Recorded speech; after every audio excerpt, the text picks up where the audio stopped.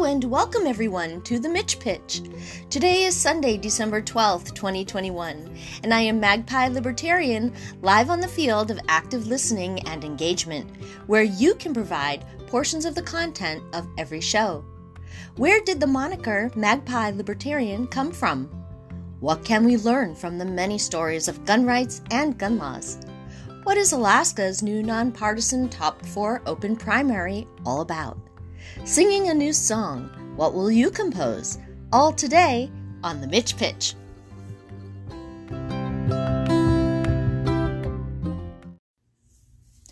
Before I begin today's show, I'd like to take a moment to acknowledge the tremendous tragedies in the Kentucky area from the tornadoes this weekend.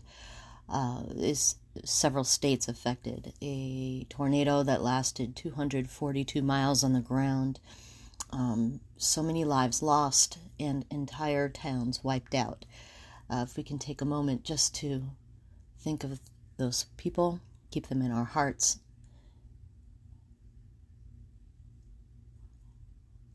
Thank you. Some time ago, I responded to a request for submissions for a collection of stories about people's journeys from the left to libertarianism. I'm happy to say that along with 22 other stories, my essay was selected to be included in Tom Garrison's book, Why We Left the Left, which was published in 2012 and is available through Amazon. I find it interesting that most of the people I meet today in the LP came here from the right, which makes me a bit of an oddity, really. But I don't think that is going to continue, and I'll tell you why. The Republican Party was rattled by the Tea Party back in 2009, and they responded. The Tea Party, while gaining a few battle wins, lost the war with the party. Anecdotally, I have personally known people who moved from Tea Party to Libertarian, not always with success, but they have. The crux of the matter is that Republicans who want small government don't fit into the party anymore and are looking for a new home. Could it be the Libertarian Party? Possibly for some, maybe many. Time will tell. By contrast, the Democratic Party experienced its backlash later when the Squad and other progressives, led by Alexandria Ocasio-Cortez, were elected in 2018 to the Congress. Much like the Tea Party challenge to Republicans, the Squad are challenging the Democrats to move the platform dramatically in their direction. The difference is that the more progressive wing of the Democrat Party have grabbed and held on to far more power than the Tea Party ever did. In this case, what I expect to see in the coming few years are new libertarians from the left, like me. The role that Biden has played in his disastrous first year in office likely opened the door for many to exit, either in disgust, frustration, or any other number of feelings. I came from the left in 1992, when I voted for Ross Perot for president. I've never felt a home in a particular party because I couldn't just toe the party line. Over the years, I watched the Democrats promise and fail to deliver over and over again. I watched as they worked hard to implement laws that were counterproductive to the outcome we needed. While Democrats claimed to be a party for all, welcoming diversity and love, they wanted everyone to be the same. You could never have your own ideas. I hated politics and politicians because all they did was tell me that I didn't know what was best for myself, only they did. In 2008, Bob Barr was the nominee for the Libertarian presidential candidate. It's the first time I actually took a look at the Libertarians because, truthfully, I had never even heard of them before. By now, I was so sick of the D.C. shuffle, Clintons and Bushes, wars and wars, that I needed something different, fast. We had just moved back to Massachusetts after my husband's time with the U.S. Air Force, and we were reintegrating into our small hometown. Within a few years, I had joined the Massachusetts Libertarian Party and had run for office, the school committee for our town, and won. I spoke at our convention that year, too.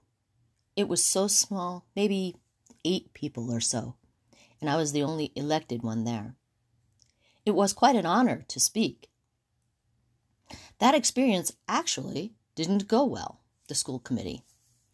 The short story is that the school committee had lied to the public, and I wanted them to come clean, apologize, and move forward. It was about money, of course. What else? And after a few months with no success, and the continued expectation that I would participate in this lie, I resigned. This is not how a first experience is supposed to go. They were breaking the law, and I was too new to the whole thing to really know what I could do within the law to change that. In the end, I accomplished my goal. The public found out the lie. The committee members who committed it were all replaced. But it was a painful experience, and as a small town can be, it was brutal. So I took a break. Our family returned to Alaska in 2015, a home we had loved for 3 years while in the Air Force. I joined the Alaska Libertarian Party and even went to their convention. Again, it was a pretty small crowd, but bigger than Massachusetts had been. I volunteered to run for treasurer since I had success in that role in the past. Once again, I fear I moved far too fast, as I had no knowledge of the turmoil that was occurring and how it was going to affect me. It unfortunately became another nightmare, exacerbated by a severe concussion just a few months after I was elected. Again, I stepped down and stepped away. But over the last few years, as I've recovered from that concussion and rebuilt my civic engagement, I have returned again to the Libertarian Party, but it's a much different place than I left. The Alaska Libertarians have coalesced well behind Chair John Watts. We have some of the most incredible and experienced people on board now. We are engaged and active in our communities, and people are getting elected. And that's where I want to be, a part of that action to make our communities and state a liberty sanctuary. So that's the libertarian part of my name. But what about magpie? A few years ago, I started noticing these new birds in our neighborhood. I talked with one of the local bird experts at the Creamer's Migratory Waterfowl Refuge in town. Turns out that these are magpies, and they are newer to our area in the last decade. They have never been north of the Alaska Range before because of the cold climate here. With the changes we have seen, they began to come further north, and now I see them all the time.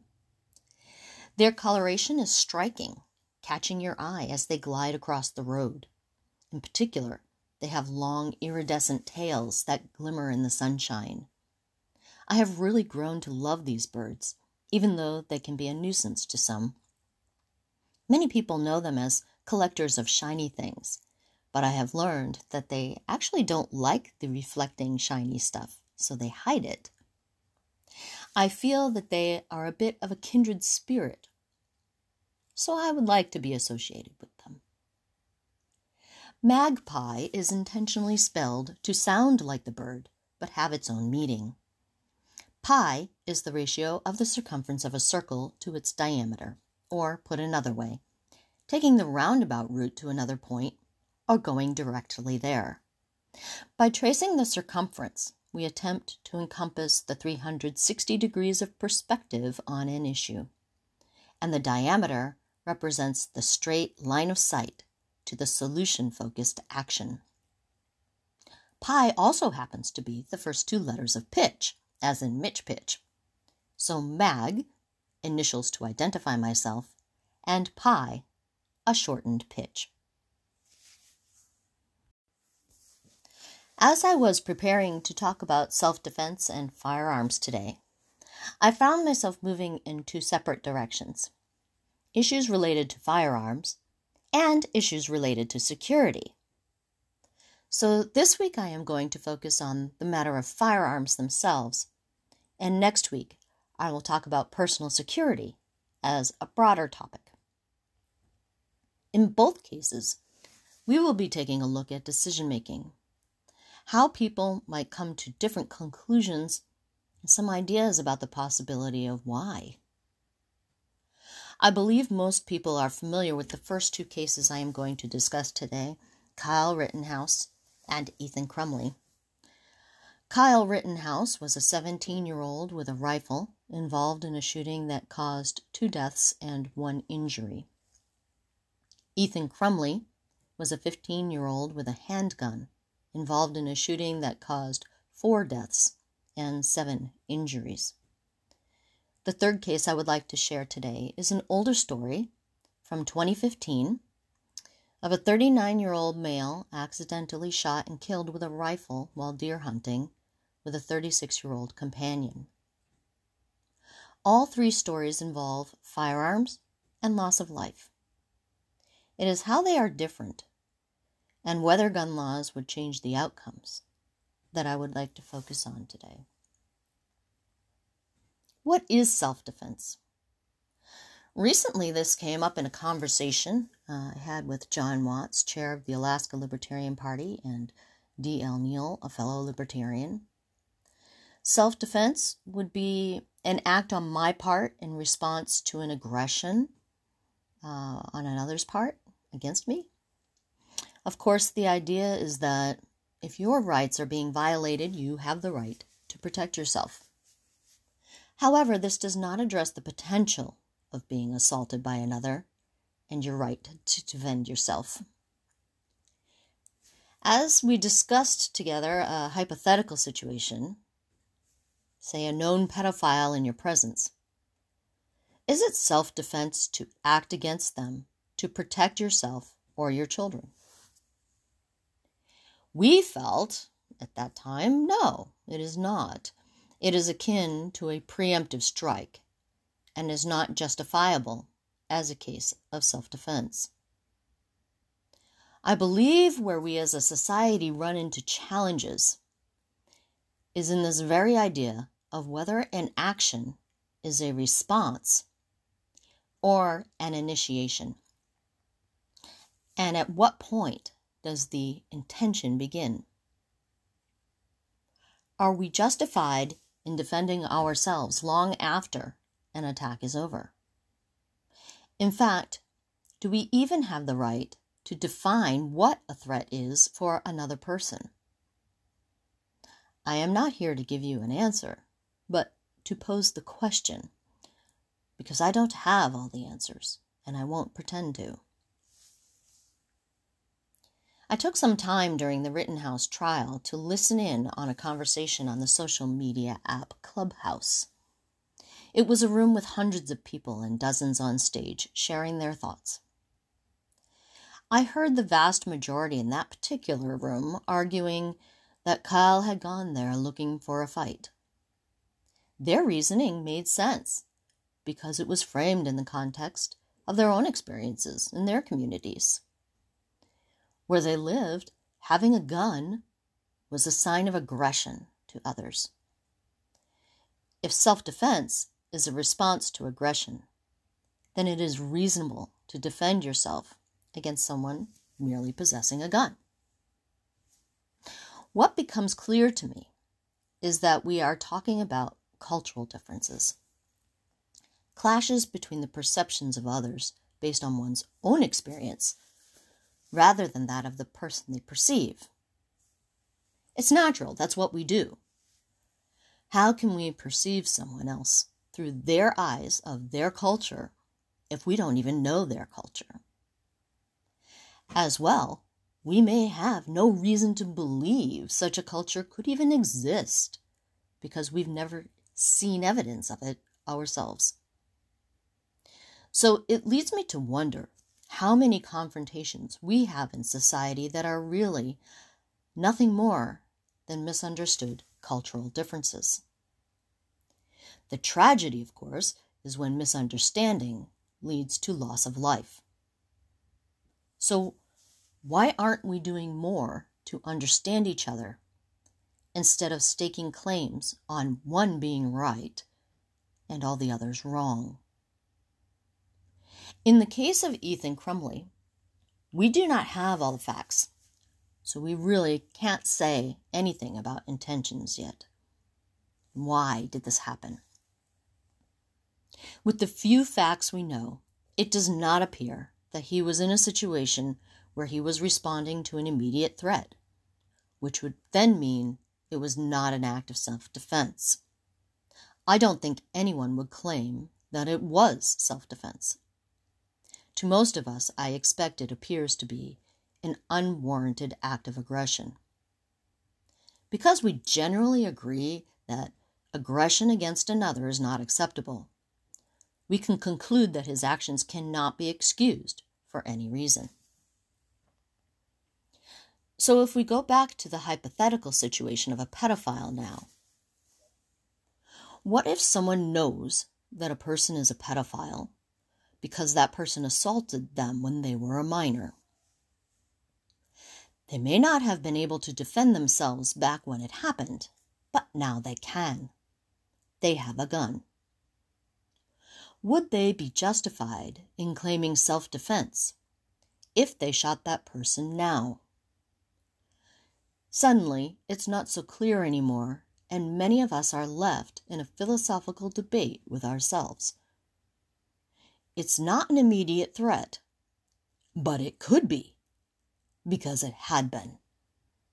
So can we act in response, or are we now the aggressor?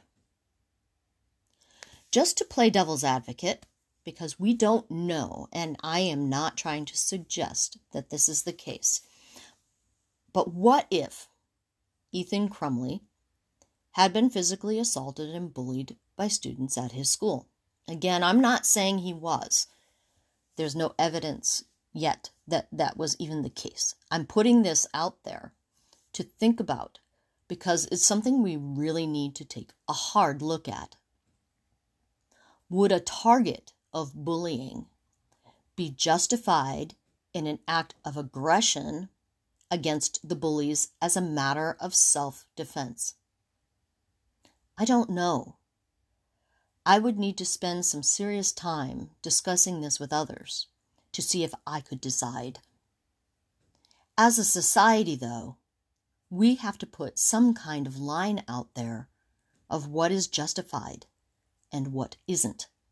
And that line depends on what life experiences we each have had. The last case I want to consider is a hunting accident.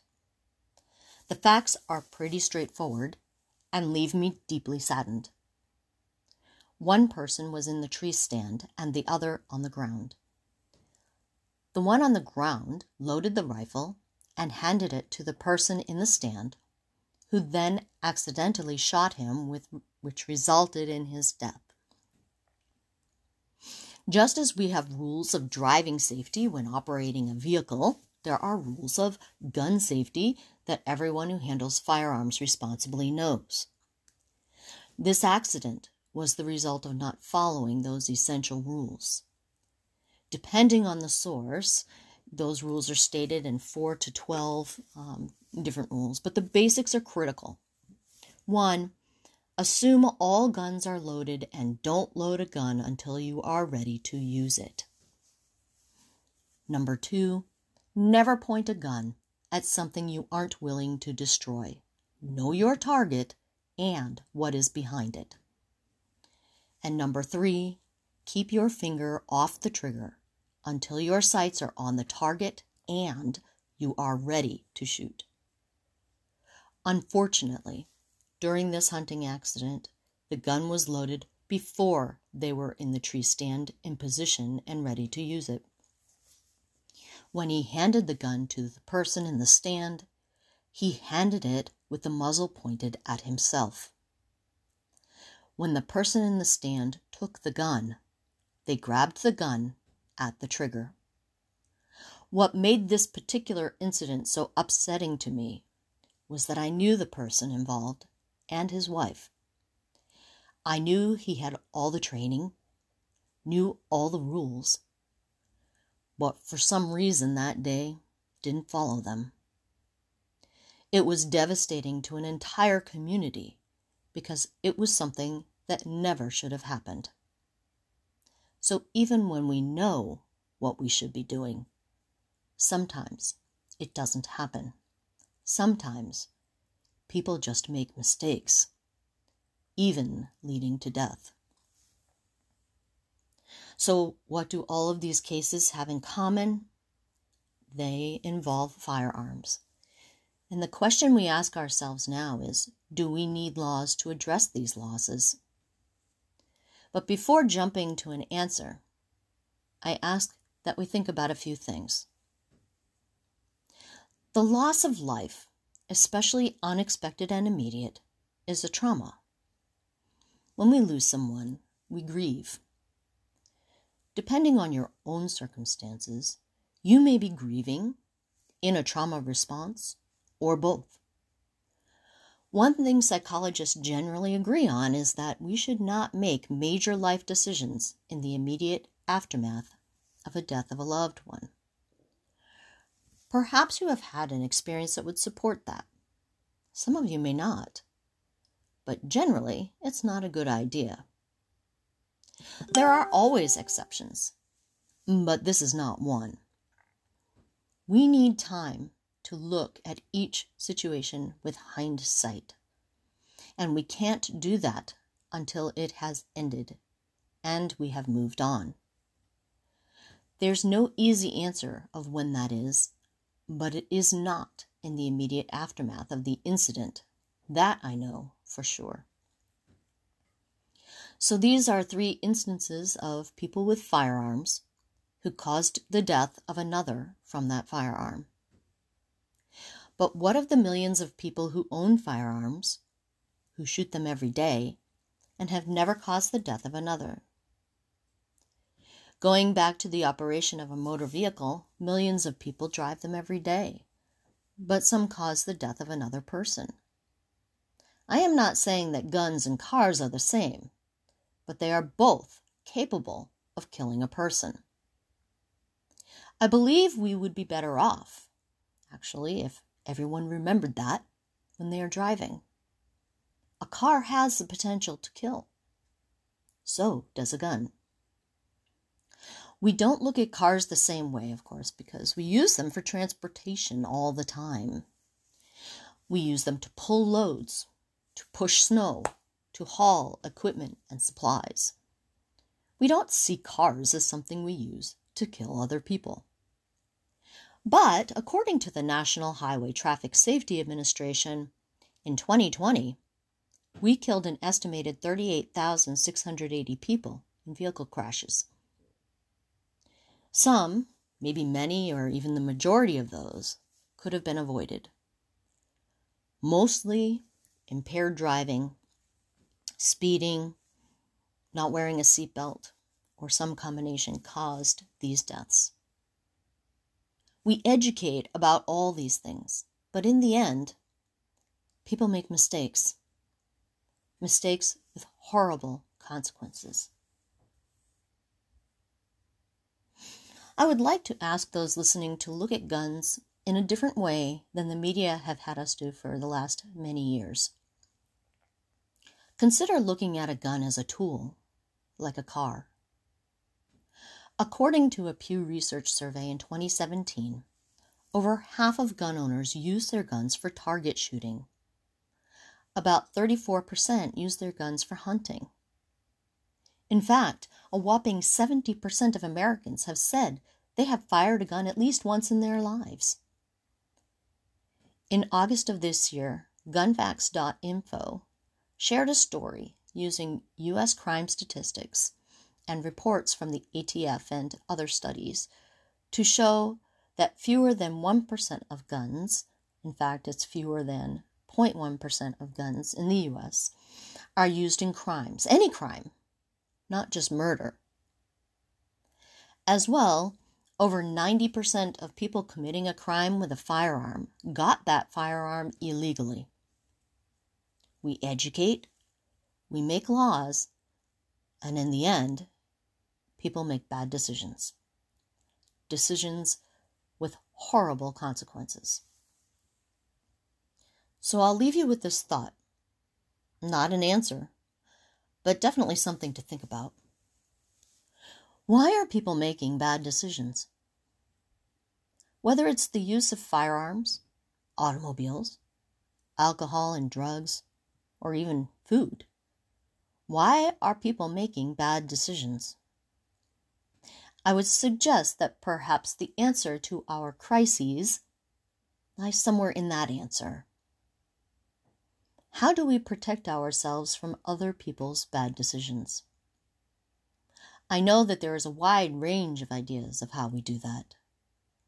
But in the end, the only law we need is one that holds people accountable for their decisions. Don't you think? And in our final segment today, the elections in Alaska and the primaries. In November of 2020, the people of Alaska voted to adopt several election law changes through a citizens' initiative. Tonight's focus is the change to an open, nonpartisan top 4 primary.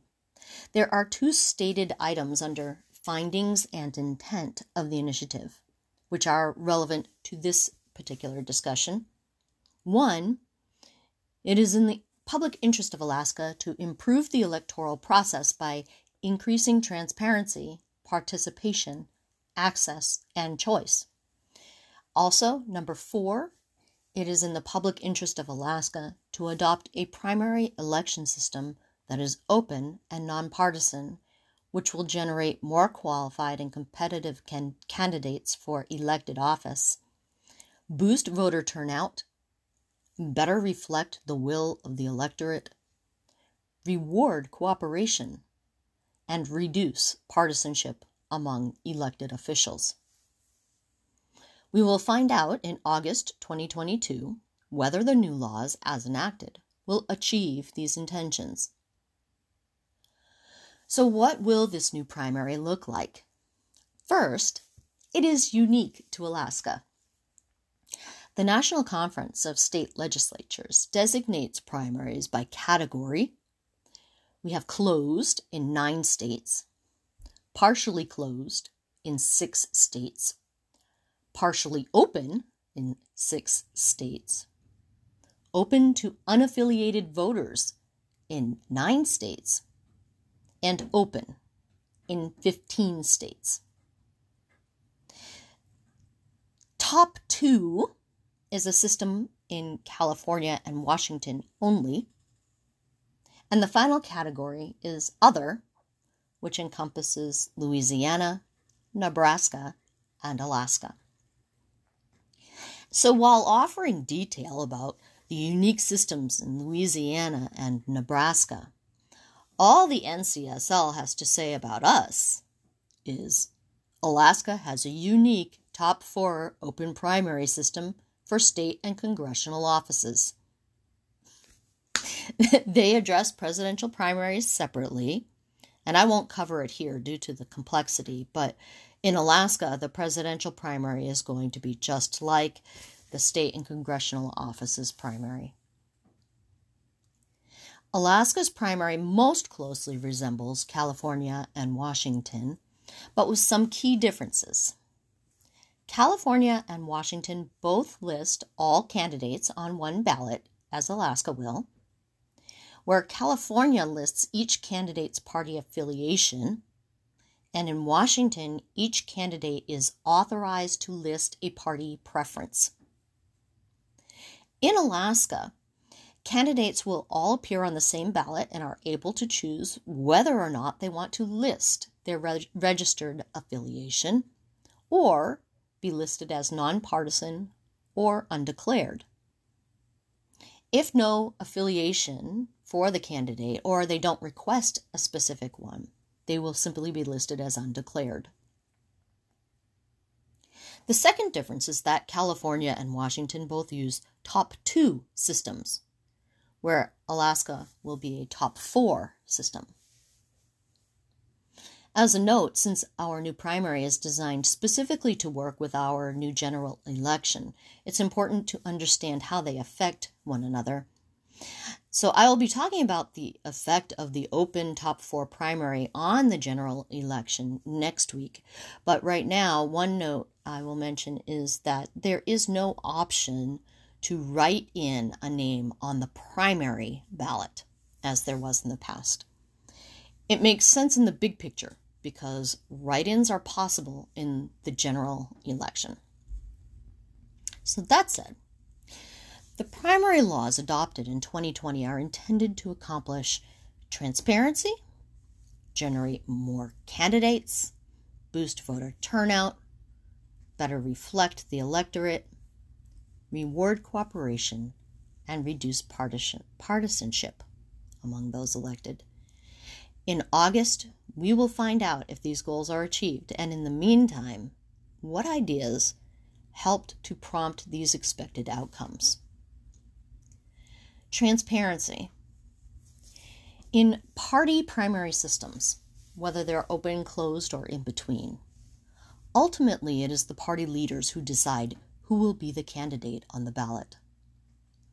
The party has secured a ballot access point, and the party holds control over the name that goes there. While the act of voting in a primary does present an opinion of some of the constituents, the reality is that turnout is so low that most people are just saying, let the party decide. In this regard, there is no transparency to the selection process. Backroom conversations, deals, personal favors, whatever goes into this decision-making is not something we are generally privy to. So we rarely know the true reason someone's name is on the ballot. With the top 4 open primary, the parties do not control the ballot, nor the names appearing on it. Every candidate files the same papers to appear on the ballot, pays the same fee, and provides the information that the people of Alaska have decided we need to know about how they got there. With the additional changes to campaign finance laws in the state, it provides the most transparent view of the forces behind a candidate that I've experienced in my lifetime. Let's look at participation. We are looking for this new system to boost both participation in running for office and in voting on Election Day. In regards to running for office, the new open primary removes the barrier of ballot access laws. For a filing fee of $25, any eligible Alaskan can have their name on the ballot for any position, based on the criteria for holding that office. Candidates can choose whether their party affiliation will be listed by their name or simply nonpartisan or undeclared. Party affiliation is not party endorsement. So parties cannot stop someone from running simply because they are registered with that party and they don't want them to run. Will there be candidates without serious campaigns? Probably. But does that matter? You get to vote for whomever you like, serious or not, about their campaigning. In regards to voter turnout, it's a lot more difficult to project the potential changes. While we can look at California and Washington for a general idea, the demographics of Alaska and the culture of Alaska are quite different from them. How would we account for that?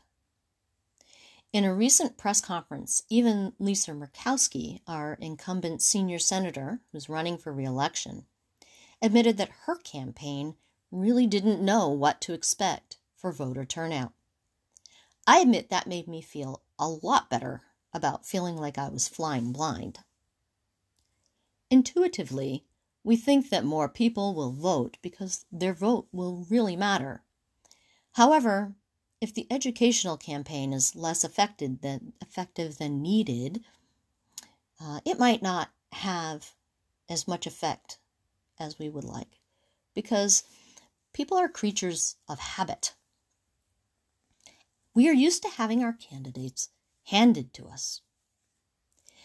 I feel that the real change in voter behavior is much more likely in 2024, once everyone understands the true power in the open top 4 primary, the power of choice.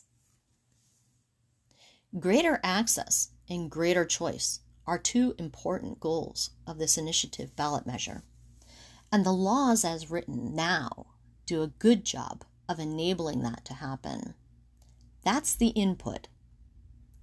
Does better input give us better output in the form of general election candidates who better reflect the will of the electorate?